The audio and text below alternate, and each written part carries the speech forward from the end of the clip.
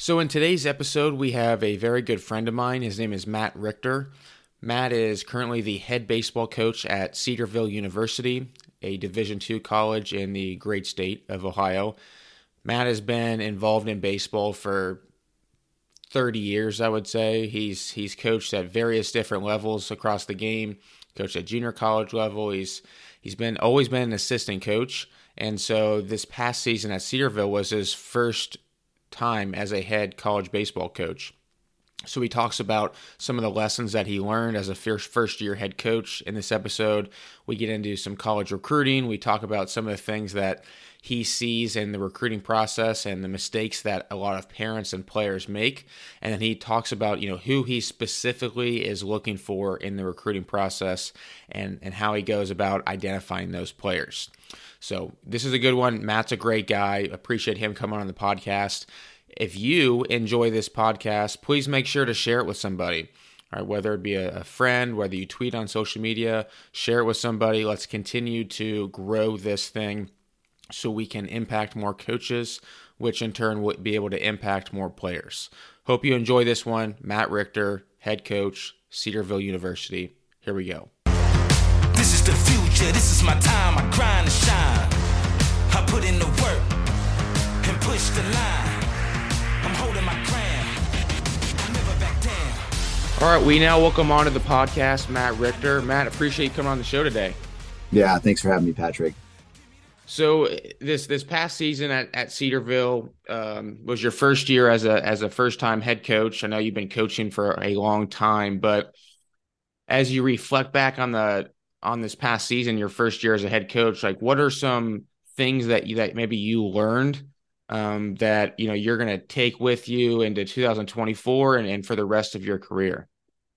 Yeah. Well, with anything else in coaching, I mean, your responsibility is to love. It's to love your guys. And it's really different to come into a situation where you don't know your guys. And so I think that the biggest lesson that I will take away from this first year is the importance of getting to know your guys personally.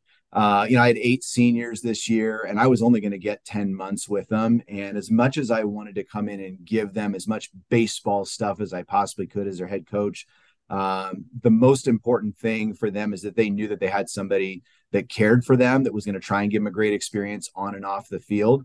And so when you realize you just have a limited window with guys, caring about their life away from the field is so much more important than anything that we can do on the field. Now, of course, the best way to love a baseball player is to coach them and give them the best baseball information you possibly can. But what I'll remember and take away, especially from this group that just graduated and leaving behind a really small group, frankly, of returners this coming year is get to know them, love them, find out what matters to them, know that they've got an entire life ahead of them, and try and equip them to live that life as best they possibly can. What are some things that you think the program needs to improve upon just from a baseball standpoint going into next year? Like, what is there something that you're already thinking about this fall that you really want to emphasize based on what you saw this past season? Yeah, well, history of the program, just really briefly, baseball is if you were to look at our record, we started in 1896 when the first baseball was played at Cedar. It was a long time ago, and it was a program that didn't have a lot of success. And they hired a new head coach in 2007, Mike Manis, who came in here and took a program that was winning 2, 3, 4, 5 games a year and turned him into a program that was really, really successful at the NAIA level and started winning that 20, 25, 30, even had a 38 win season a decade ago. He did a great job, and he did a great job because he loved the game and he wanted to instill that love in his players. He actually went out and recruited players to come here. Guys didn't just show up. The transition from NAIA to Division II was a challenge for this program. And this conference that we play in, the GMAC, just keeps getting better. Some teams from the GLIAC have come in over the last couple of years. Northwood, Ashland, perennial, regional, and even national powers. To be successful at this level, it's honestly, it's built around your roster composition. And so for us, a Division I programs, you're playing a Friday, Saturday, Sunday single game. You got this normal weekend series. The Division II level, limited resources, financially, especially in trying to cut down on travel, trying to play as many games in as short a period of time as possible. Our conference is set up that we play back-to-back double headers. So when you're playing 4 games in 30 hours and you're having 8 of those series, that's your 32 conference games right there. And they're all happening in these tiny windows. It's just a really different way to play the game. But we know college baseball is an offensive game, and it's becoming even more offensive as hitters and hitting coaches are figuring out what to do with this velocity and spin stuff. And with it being an offensive game, it really challenges your pitching and your pitching depth. And if you do not have a full set of arms, you're really going to struggle at this level. So we started our spring with 12 arms, not 12 healthy arms.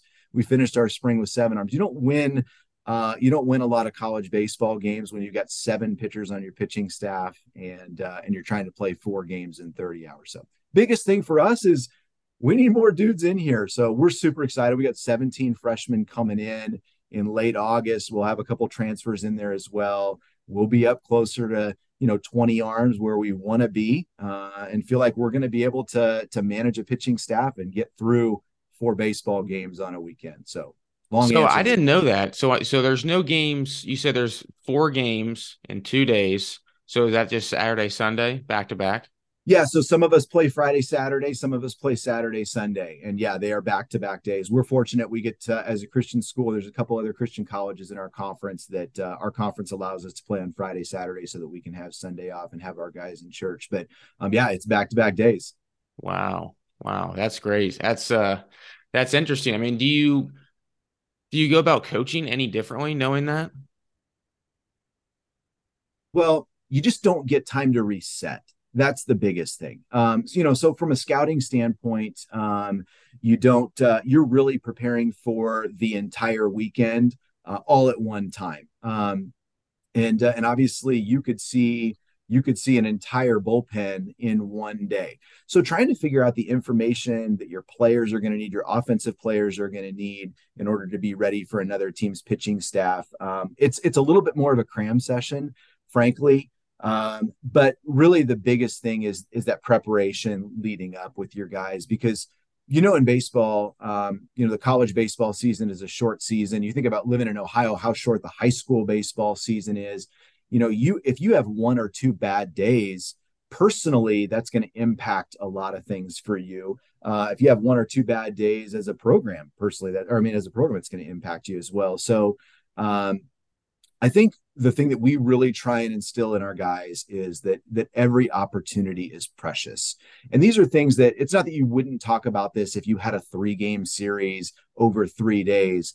But really teaching our guys to try and slow down and know that, hey, over the course of a weekend, we could have 16, we could have 20 at bats, and we could mentally really start rushing through those things.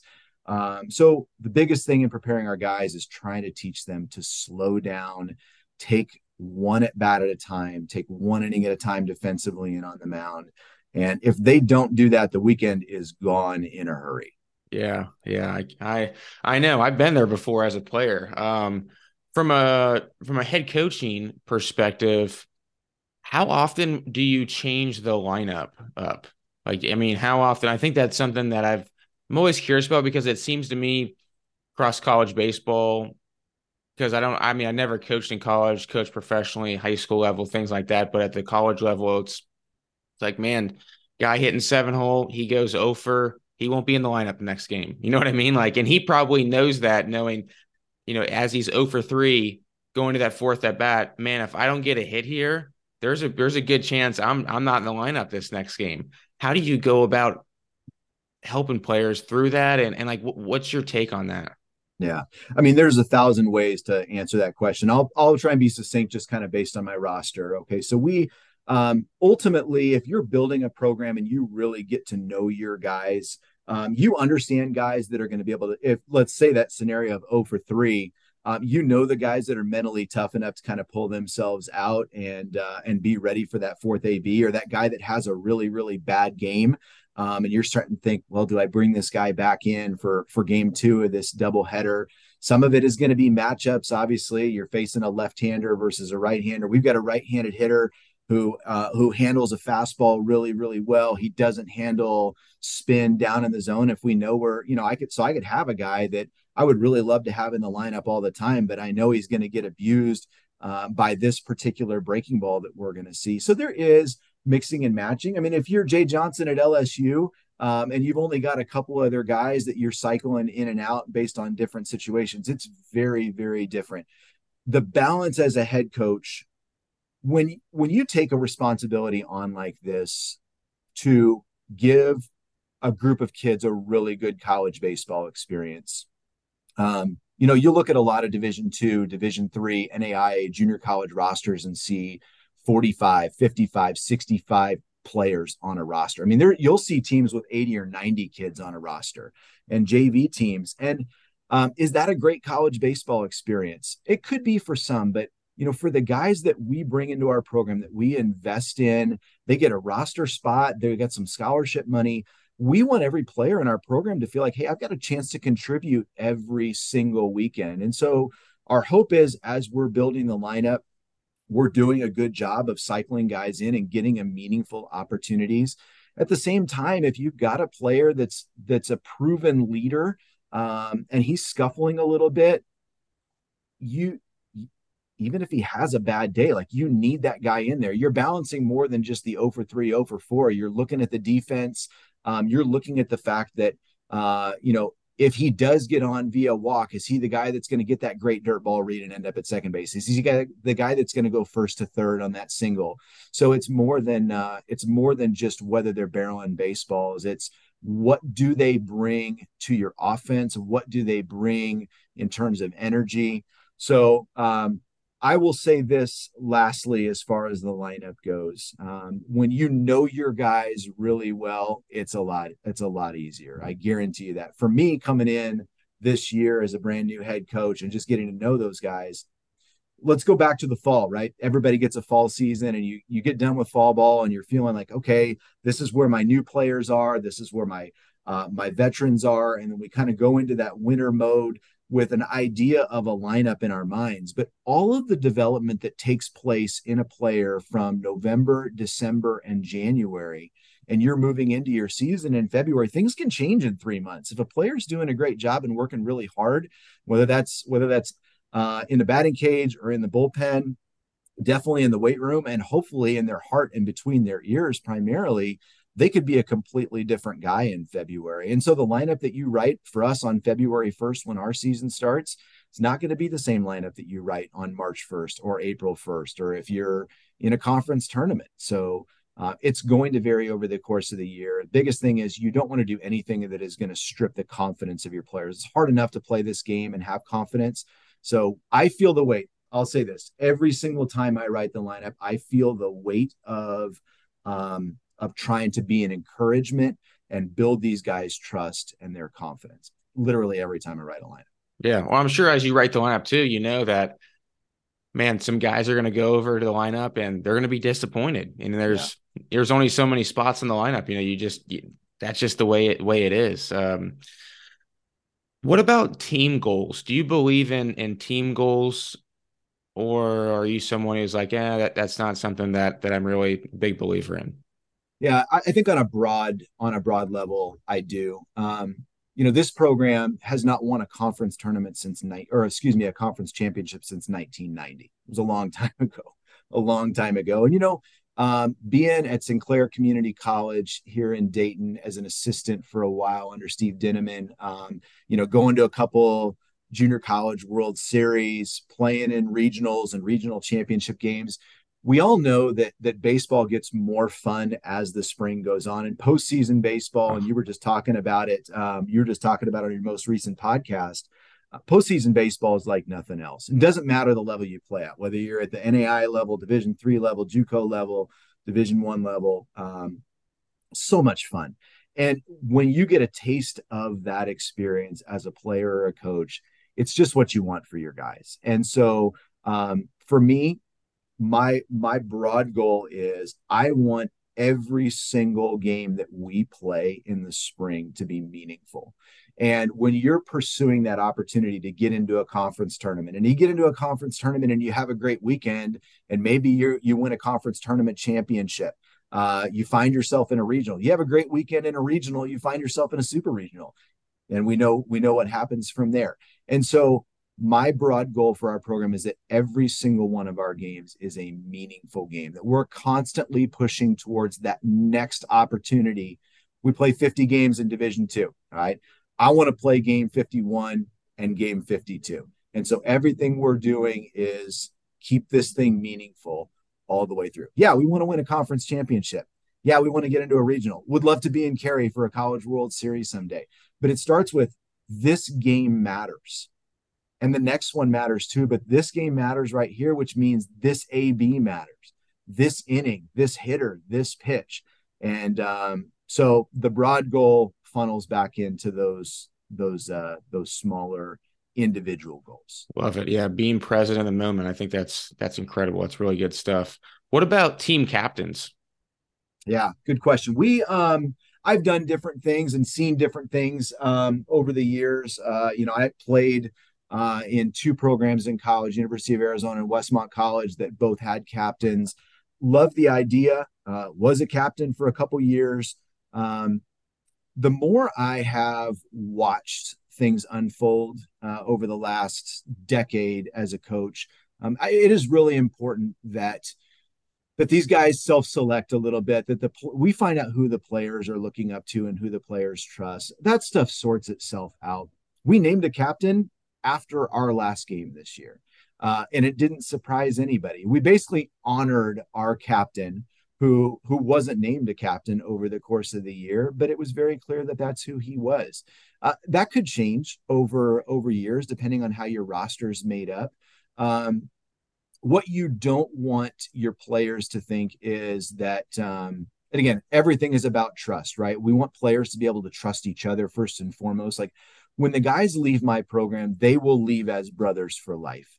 And that's, when they need something, they're going to walk through life together. And so whatever we can do to continue to build that trust amongst them is going to be really helpful. I find it personally more important when it comes to getting to know players and taking care of players' needs is individual meetings with every single player. So we do about 8 individual meetings over the course of the year. Wow. With our guys, that they're sitting here in the office with me and with our assistant coaches, and we're asking them how they're doing and finding out what they need. And it's in those individual conversations that we start to find out who is just so stuck on themselves and focused on their own success and their own failure, and who are the guys that are really focused on what's going on in this program and what all of our guys collectively need. And when you're having those meetings and you find the guys that are about the we and not about the me, then you get to help those guys that are about we continue to grow in their leadership. And those are the guys that we wouldn't call them captains. We wouldn't put a C on their jersey necessarily at this point, but they know that they have that leadership responsibility. And the players know where to go to get help. Yeah, the irony is that the guys who are focusing on the we and not the me, and looking at the team and caring about the team and not focusing on themselves, they will actually perform better and have actually better statistics than the guy focusing on the me. You know what I mean? So it's kind of like, if you really truly care about the team and you're focusing on doing whatever it takes that day to help the team just get a little bit better, you're going to play better.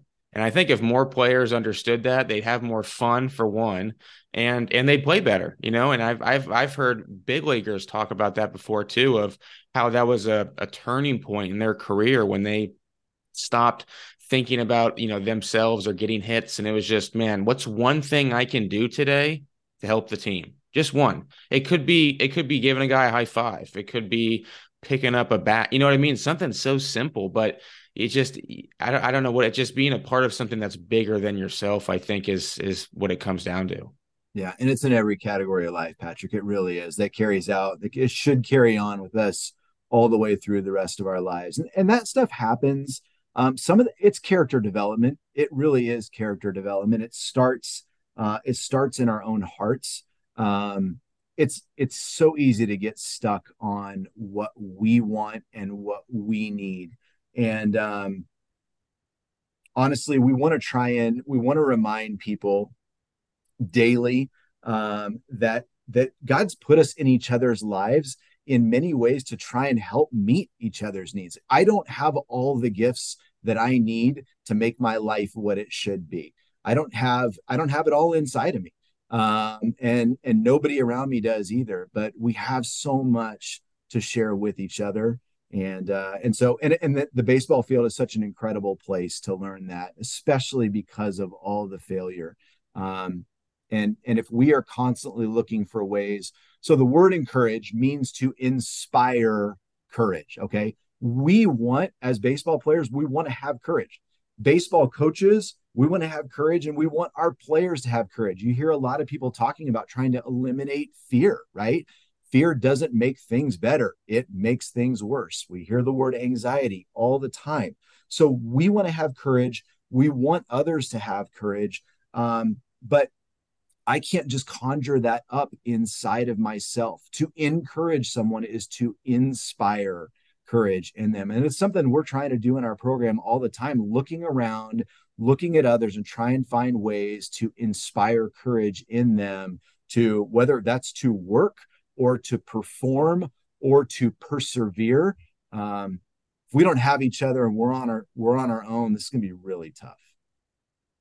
What are you specifically looking for in the recruiting process? Like we talked a little bit about before we started recording that, specifically the type of kid that you want in your program. And I think all the great coaches are like that, where they know exactly what they're looking for. They don't have just wide eyes. They know exactly what they're looking for when they're out recruiting. Who are you looking for? Yeah, well, I mean, at Cedarville, we're a Christian university, and it's not like a Christian in name only thing. I mean, we take God and His Word very seriously. We love to study His Word. We love to worship Him. We have chapel 5 days a week. Every student that goes to Cedarville is going to graduate with a minor in Bible because they're going to take a Bible class every semester. So it's a unique fit. Not everybody wants that kind of education and wants that kind of social and spiritual environment. So for me, obviously, I'm only looking for guys that are interested in that, which in some ways people think that makes recruiting difficult. It doesn't. It makes recruiting a lot easier for me because not everybody wants that situation. So if I'm out at Grand Park in Indianapolis and I see, I see 50 college coaches out there, they could be watching players on every field and just looking for specific things, specific athletes or attributes. And for me, I've got to know a little bit about the player and his character and what he's looking for at the next level before I can even like him. It's a waste to fall in love with somebody who's a great athlete or a great player when you don't know that they're going to be a great fit. When you do get it down to the baseball stuff, though, I mean, all of us as coaches, we're building rosters, right? Some coaches are just trying to build their roster 1 year at a time. I'm going to get the best player I can find this year. And if that pushes somebody else on my roster out, so be it. Okay. We're not going to do that here. So I've got 16 returning players and I'm trying to build those players. And then I'm trying to build around those players with new guys. So I can be very specific. If I look at this year on our pitching staff, we only had one left-handed arm. So I know we have to get more left-handed on the mound. So in the 23 class, I've got 4 more left-handed pitchers coming in, and that's going to be really helpful. What I love to see first and foremost in a player is that they can play a great game of catch, that their arm works and their body works with their arm. If the arm doesn't really work and the body doesn't work with the arm, I'm not going to be super excited about that kid. It doesn't matter what position, on the mound or defensively as well. And what it tells me is, guys whose arms are really clean and work really well are usually guys that have played a lot of catch, guys that have taken care of themselves. But I'll give you a quick story. When I was at the University of Arizona, our hitting coach, Jerry Stitt, who ended up being the head coach there at a certain point, unbelievable guy, unbelievable coach. He walked in. This was in 1994, 1995, so like a million years ago. Ken Griffey Jr. was the king of baseball at the time, and he came in, and we were getting ready to lift or finishing up with a lift, and he said, Griffey has like 60 million home runs that year, and why does Griffey why does Griffey have so much power? Do you guys have any idea how much Ken Griffey Jr. bench presses? And of course, none of us have any idea because there's, that stuff's not being published. And he says he benches 185. That's it. And, all of us are benching whatever well beyond that. And I don't know if that's true or not, but it hit us like it's not just about being strong. And Sitter said, he hits home runs because that guy's had a bat in his hand. He was in a major league clubhouse from the minute he was born, and he was swinging a bat when he was 2 months old. All right. So when we're recruiting baseball players, we want the most important stuff to be the easiest stuff for guys. And when it comes to baseball, which is all about playing a great game of catch, if playing catch is difficult for a high school player, that is not going to get a lot better at the college level. So that would just be one thing I'm looking for at the very beginning. So if I'm recruiting, I'm definitely out there for catch play. I want to see guys get loose. I want to see a pitcher's kind of warm up routine. Those things are important to me too. But can they play a good game of catch? And that's where it starts for us. I had Doug Lauman on my podcast who, man, he's been scouting. I think he's 35, 40 years probably. And he was a scouting director for the White Sox. And, listening to you say that right there about playing catch and warming up, he said on the podcast that he would be in or out on the kid just by after he warmed up. Absolutely. He's like half the time I didn't even need to really watch the game. I was like, that's crazy to me, but hearing you say that with all your experience scouting and helping players with recruiting and everything, hearing him say that, like, man, like success leaves clues. Like these guys have been successful. They've watched a ton of baseball. There's probably something to that where if you can't warm up, if you can't just play catch and just, watching you how you run and doing all these from an athleticism standpoint, then you're probably not going to be a great or a good college baseball player, a good fit for your program. So it's interesting to hear you say that now too. It's like, man, I keep hearing this from people who have been doing this a long time. Yeah, it's the fun stuff, right? Baseball should be fun.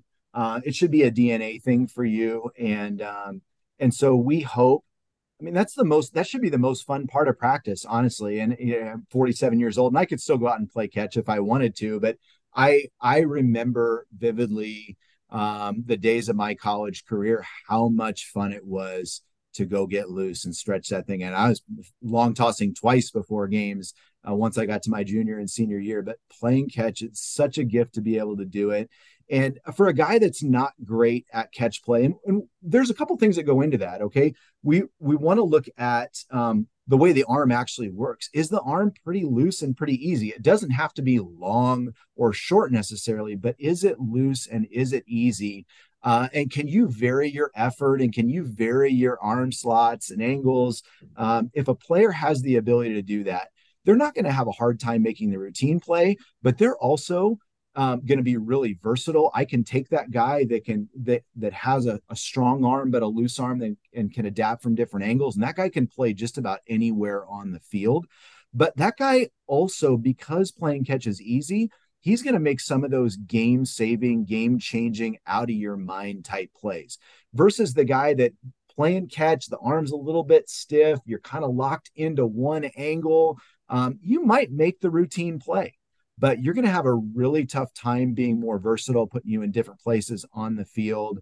And you're not going to make that out of your mind game-saving play. So that's another reason why it's so important. Well, I also think too, just you have to be able to play your position. You can't be a liability at the college level and get in the lineup, right? I mean, for that to be the case, you would have to be such a good hitter, and that would be putting so much pressure on your bat. I know, and it's funny to hear you say all this because you haven't even mentioned hitting yet, right? And it goes to show how important being able to play your position and being able to throw and not be a liability is. Speaking of hitting though, like what are some things you're looking for? Like, do you have something similar on the hitting side where it's like, man, if they can't do just X, Y, and Z, I'm not interested? Yeah, at the high school level, when you're watching high school hitters and facing the pitch and they are, obviously these guys need to be finding barrels. I every hitting guy has their preferences. I'm more of a middle of the field guy. We have a huge yard here. It's 402 to center, 383 in the gaps. And when you're when it's 25 or 30 degrees outside and the wind's blowing straight in, it doesn't do a lot of good to hit a bunch of fly balls or just to be real pull oriented. And we know that at every level of college baseball and high school baseball, that pitchers for the most part are trying to beat guys out front, and they're trying to beat guys on the outer half. So the first thing I want to see is a guy's approach to stay in the big part of the field. I get so much video, as all college coaches do, and you watch it and you see that guy just sent me a highlight of 15 different ABs, and every single ball was hit to the pull side. Well, there's nothing wrong with that. Okay. Like if you're a big old donkey and you can get up on top of the plate and just pull everything, God bless you. But it's not going to be a reality here at the field that we play at and the competition that we're playing against, that you can just be that guy. So for me, looking for balls consistently being able to be hit to the big part of the field. Some guys are going to be okay with swing and miss a little bit more than others. I do prefer a lot more ball in play, maybe than some coaches that are a little bit newer school. And then athleticism in the box. I want guys who look comfortable. And so I'm paying close attention to those things. Swing decisions, those continue to be trained. Good hitters chase still. But when a guy steps in the box, does he look comfortable? Does he look relaxed? And for the most part, is he in the big part of the field? And there's a conversation to be had with a kid who plays a great game of catch, is comfortable in the box, and is staying in the middle of the field. Love that. I just love how simple that philosophy is right there. That's great stuff. I really like that. What are some of the mistakes you see in the recruiting process? Because you talk to a lot of high school kids. I'm sure you're seeing stuff on social media.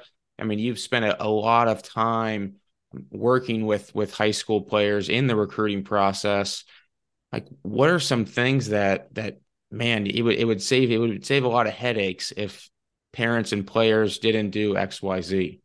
Yeah. Well, first and foremost, so I'm from California. I live in Ohio. I moved to Ohio, and I didn't know what sports fandom was until I moved to Ohio. And, when you get here, you got babies in Ohio State diapers and Ohio State pacifiers. And, so a kid grows up, sometimes he has this thing on his mind, and it's really hard to get past. And we want kids to have dreams. We absolutely do. But we also want kids to be informed. And I think the biggest mistake that players make is in the recruiting process, they fall in love with one school or one level of college baseball. And so they're so locked in there that they don't really pay attention to they don't ever consider what they actually want in a college experience. And this is why parents need to help, and high school coaches need to help, and anybody else who's in the recruiting process needs to help. I always broke it down pretty simply. It starts with geography. Like, where do you actually want to spend this next 4 years of your life? You can say, oh, I'll go anywhere. Well, I've worked with players from California who said, I just want to play Division I. I don't care. I'll go anywhere. And they go to a Division I in New York, and guess what? They're back home in California a year later. That D1 or bust mentality that any of us in the recruiting world have dealt with, it's really tough. But it starts with geography. Like, where do you want to live? And after that, it's the academic piece, right? Like, where, is what you want to study available at the school that you're looking at, the school that you love? And then it's not just about the actual major, it's about the environment that you want to study in. Like, do you want to go to a school? I still remember my first week at University of Arizona, and there's 45,000 students on campus, and I'm walking from my dorm to my first class, and there's 600 people sitting in an auditorium of this like astronomy class, and it's dark in there, and I can't even hardly see my professor. My professor's never going to know me. He's never going to know if I'm in there or not. And, I just feel like I'm in the middle of New York City while I'm at school. And for me, I went to a fairly big high school, but I realized like this is not a great academic environment for me. I need accountability. I need my teacher to know whether I'm in class or not. Some people can thrive in that situation and some people don't. So academics, you really have to think, what kind of academic environment am I going to thrive in? I transferred to Westmont College in Santa Barbara, California with 1,200 students, and most of my classes have 20, 25 people in there, and I know all my professors, and it's just really different. So kids need to think through that stuff. So we talk about geography, we talk about academics, but then after we find schools that fit in those categories, then let's start talking about baseball. Um, the other thing that's important as and it's not hard to do. It's just a matter of, will kids take the time to do this? Well, I really want to play at Tennessee. I really want to play at TCU. Yeah, I get it. I know that you do. Do you have any idea what those players were actually like when they were your age right now?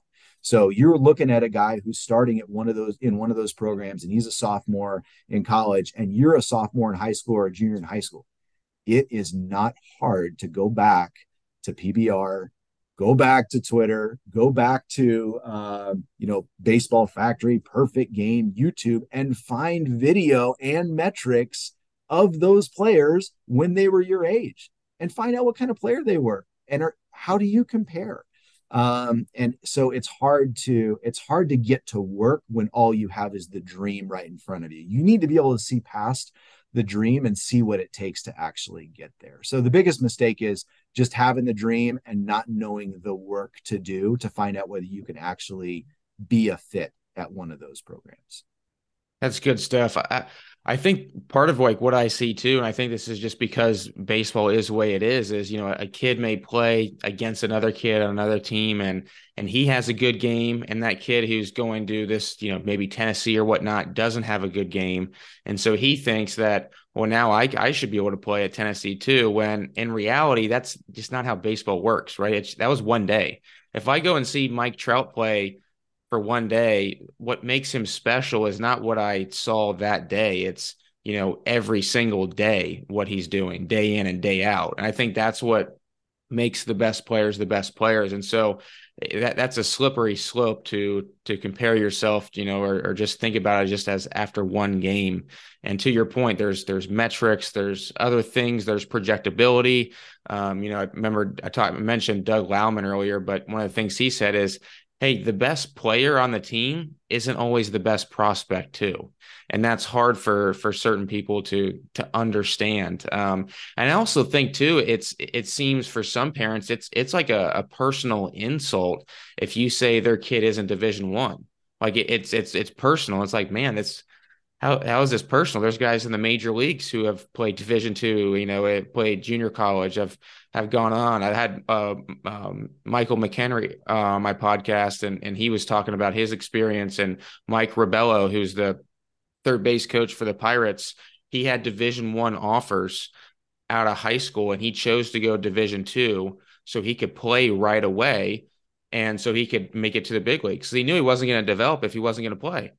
And so there's a guy who went D2, went to the big leagues and turned down D1. But I don't know, that's just kind of what I've seen is just, man, it's not personal. You know what I mean? It's not personal. And you talk about the parents, and the parents obviously has such a huge role to play. And most parents did not play Division I baseball. There were no moms that played Division I baseball, and 99.9% of dads didn't play Division I baseball as well. And it's important. There are plenty of, there are experts out there. There are people that can really help. You're one of them. You understand the game at that level. And just trying to go get some non-biased information about, if I'm a parent and I've got soccer players and track runners and swimmers and wrestlers and in my family, stuff that I know nothing about. I only know baseball. And, if they show an aptitude for something and have a dream of doing it at a higher level, then my job, if they as kids are being responsible and doing a great job in school, and they're loving their siblings and in general being good citizens, then how do I invest in getting good information for them from a non-biased source? And parents we're going to be biased. We love our kids so much. We can't help it. But remembering this too, and a lot of emails that we'll get as college coaches, they're always going to have numbers in them, right? And the metrics are helpful. They're not as helpful as people think. Like a 60-yard dash number means something to me. It really does. I mean, good athletes, if you run a 6.4, that's going to show up probably in some other areas of your game. I'm really interested to see you if you run a 6.4 60. I want to see how the arm works and how the bat works as well. The exit velo, we've watched enough guys take these donkey hacks off of tees with a pocket radar sitting in front of them, and we can know the exit velo number. If we saw that swing on video, we'd probably be able to say that that number does, or that swing does not play at our level. And so the other metrics, the statistics, it's not that stats aren't valuable. They absolutely are, but you're not comparing apples to apples. A kid who plays at a tiny little private school where every male in the high school has to play all three sports, versus a guy that's going to a high school with 3,000 people. It's not apples to apples when it comes to stats. It really isn't. And so we as college coaches, we're looking at the body and the way that the body works. Please do send us the numbers. The numbers do have some value, but how many kids get hung up on, this was my batting average, this is my exit velo, this is this. And we're just looking at the body and saying, kid, if you only knew that those numbers are great, but that body doesn't work at our level, and that approach doesn't work at our level. So don't believe that your numbers are the thing that are going to get you recruited.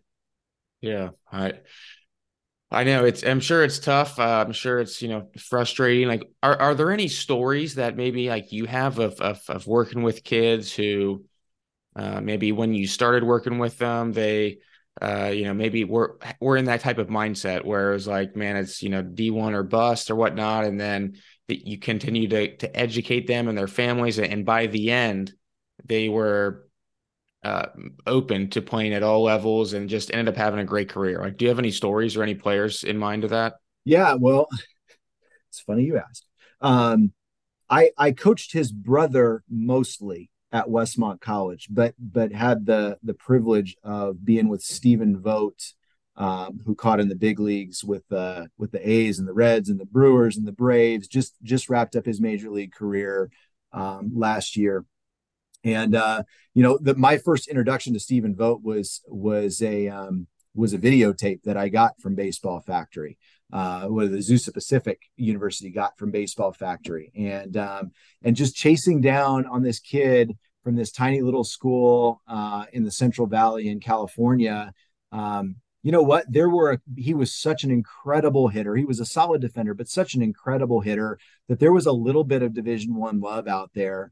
But he really did want to play, and he didn't want to go that far from home. And he landed at NAIA at the time, Azusa Pacific University, and had a great 4-year career and got drafted and went on. So that would be an older story of somebody who said, you know what, it matters to me. The geography matters to me, but it matters to me that I'm going to go get a chance to get my uniform dirty right away. And because if you don't get your uniform dirty early on in college, it's going to be really hard to have a uniform to get dirty beyond college. The other thing, when we're trying to help manage a high school player's effort, when you pull them back from, dude, you don't have to send out 50 emails every night to every college coach in the country. You don't have to send them updated exit velocity because you went from 92.7 to 93.3. How about, instead of doing that, we really start focusing on your nutrition, and we really start focusing on you changing your body and getting stronger. And we really start focusing in a little bit more on your offensive approach. And we chip away at this and this and this. And that kid who was not going to get any love whatsoever at a higher level of college baseball, frankly, because he wasn't physical and athletic enough, stopped focusing on blasting out 50 million emails and going to every PBR event that he possibly could and playing every single weekend of the entire year, started focusing on getting healthy and getting stronger and paying attention to the little things. And all of a sudden he wakes up 2 years later and gets an opportunity because he focused on those things instead of being so stuck on the recruiting process when he was 14 and 15 years old. That's good stuff, man. We got to put that quote you just said on a t-shirt about, if you don't get your uniform dirty early in college, you're not going to get your uniform dirty after college too. Like, that was an incredible quote. I love that. This game's fun to play, Patrick. It's so much fun. Like, I tell people all the time, I had a catcher years ago in summer ball, Alabama kid. And he came up to me, he's like, Coach, I love baseball like a fat kid loves cake. And I died. And if you look at him, he was a catcher who clearly loved cake and he clearly loved baseball. And the sweetest kid ever. But that line stuck with me. I've got, and growing up as a dad with my little kids loving Legos. And so Christmas Day, they were so fired up about those Legos. And to see them, like as soon as they opened them, they didn't care about anything else. They just wanted to start building right away. And they'd be building all through the day. Oh, I have to eat dinner. Okay, fine. Can I get back to my Legos? And they're asking me to be on the floor with them building Legos. And that is the kind of love that we're looking for in players. And that's the kind of love that we want players to have every single time they put a uniform on, every time they get in the cage, every time they get out to the field. It's our job as coaches to foster that love. And it's not always easy to do because we're so competitive. We want to win so desperately, but this game should be fun. And we've got to do the game is not super fun when we're not playing. Now, if you're going to be like as a pitcher, you're not going to play all the time, right? And being in the dugout, pitchers are phenomenal in the dugout, and they learn to have so much fun. We got to rein it in a lot of times, but for position players, especially, if you're just stuck and you're not going to get any opportunities, you're looking at that college program that's got that JV team and they've got guys wearing numbers in the 60s and 70s and 80s on their team. You know what? Some people are just going to be okay saying, I was a college baseball player. Most people who love this game are not going to be content unless they get the uniform dirty. And I think as you pursue the recruiting process, that's the thing. If you love this game that you need to have on your mind, do I have a chance to get it dirty here? Incredible. Matt, you're the best, man. I appreciate you coming on the podcast today. Where can people connect with you? Where should they go to learn more about you or I'm not worth following personally. I'll tell you that. But if you want to follow Cedarville at all, you guys know how to do all that stuff online. Patrick, I really appreciate you. Listen, there are people who do this with an agenda and really trying to build their brand. There are people that do this out of genuine love and genuine curiosity. And from the first time I met you at Sinclair back in 2019, I know you've done everything you do out of a love for the game, a genuine curiosity and desire to get better. And in doing that, you're serving so many other people who desperately need this really good information. So follow Patrick and follow me. Right? You're too kind. I appreciate it, Matt.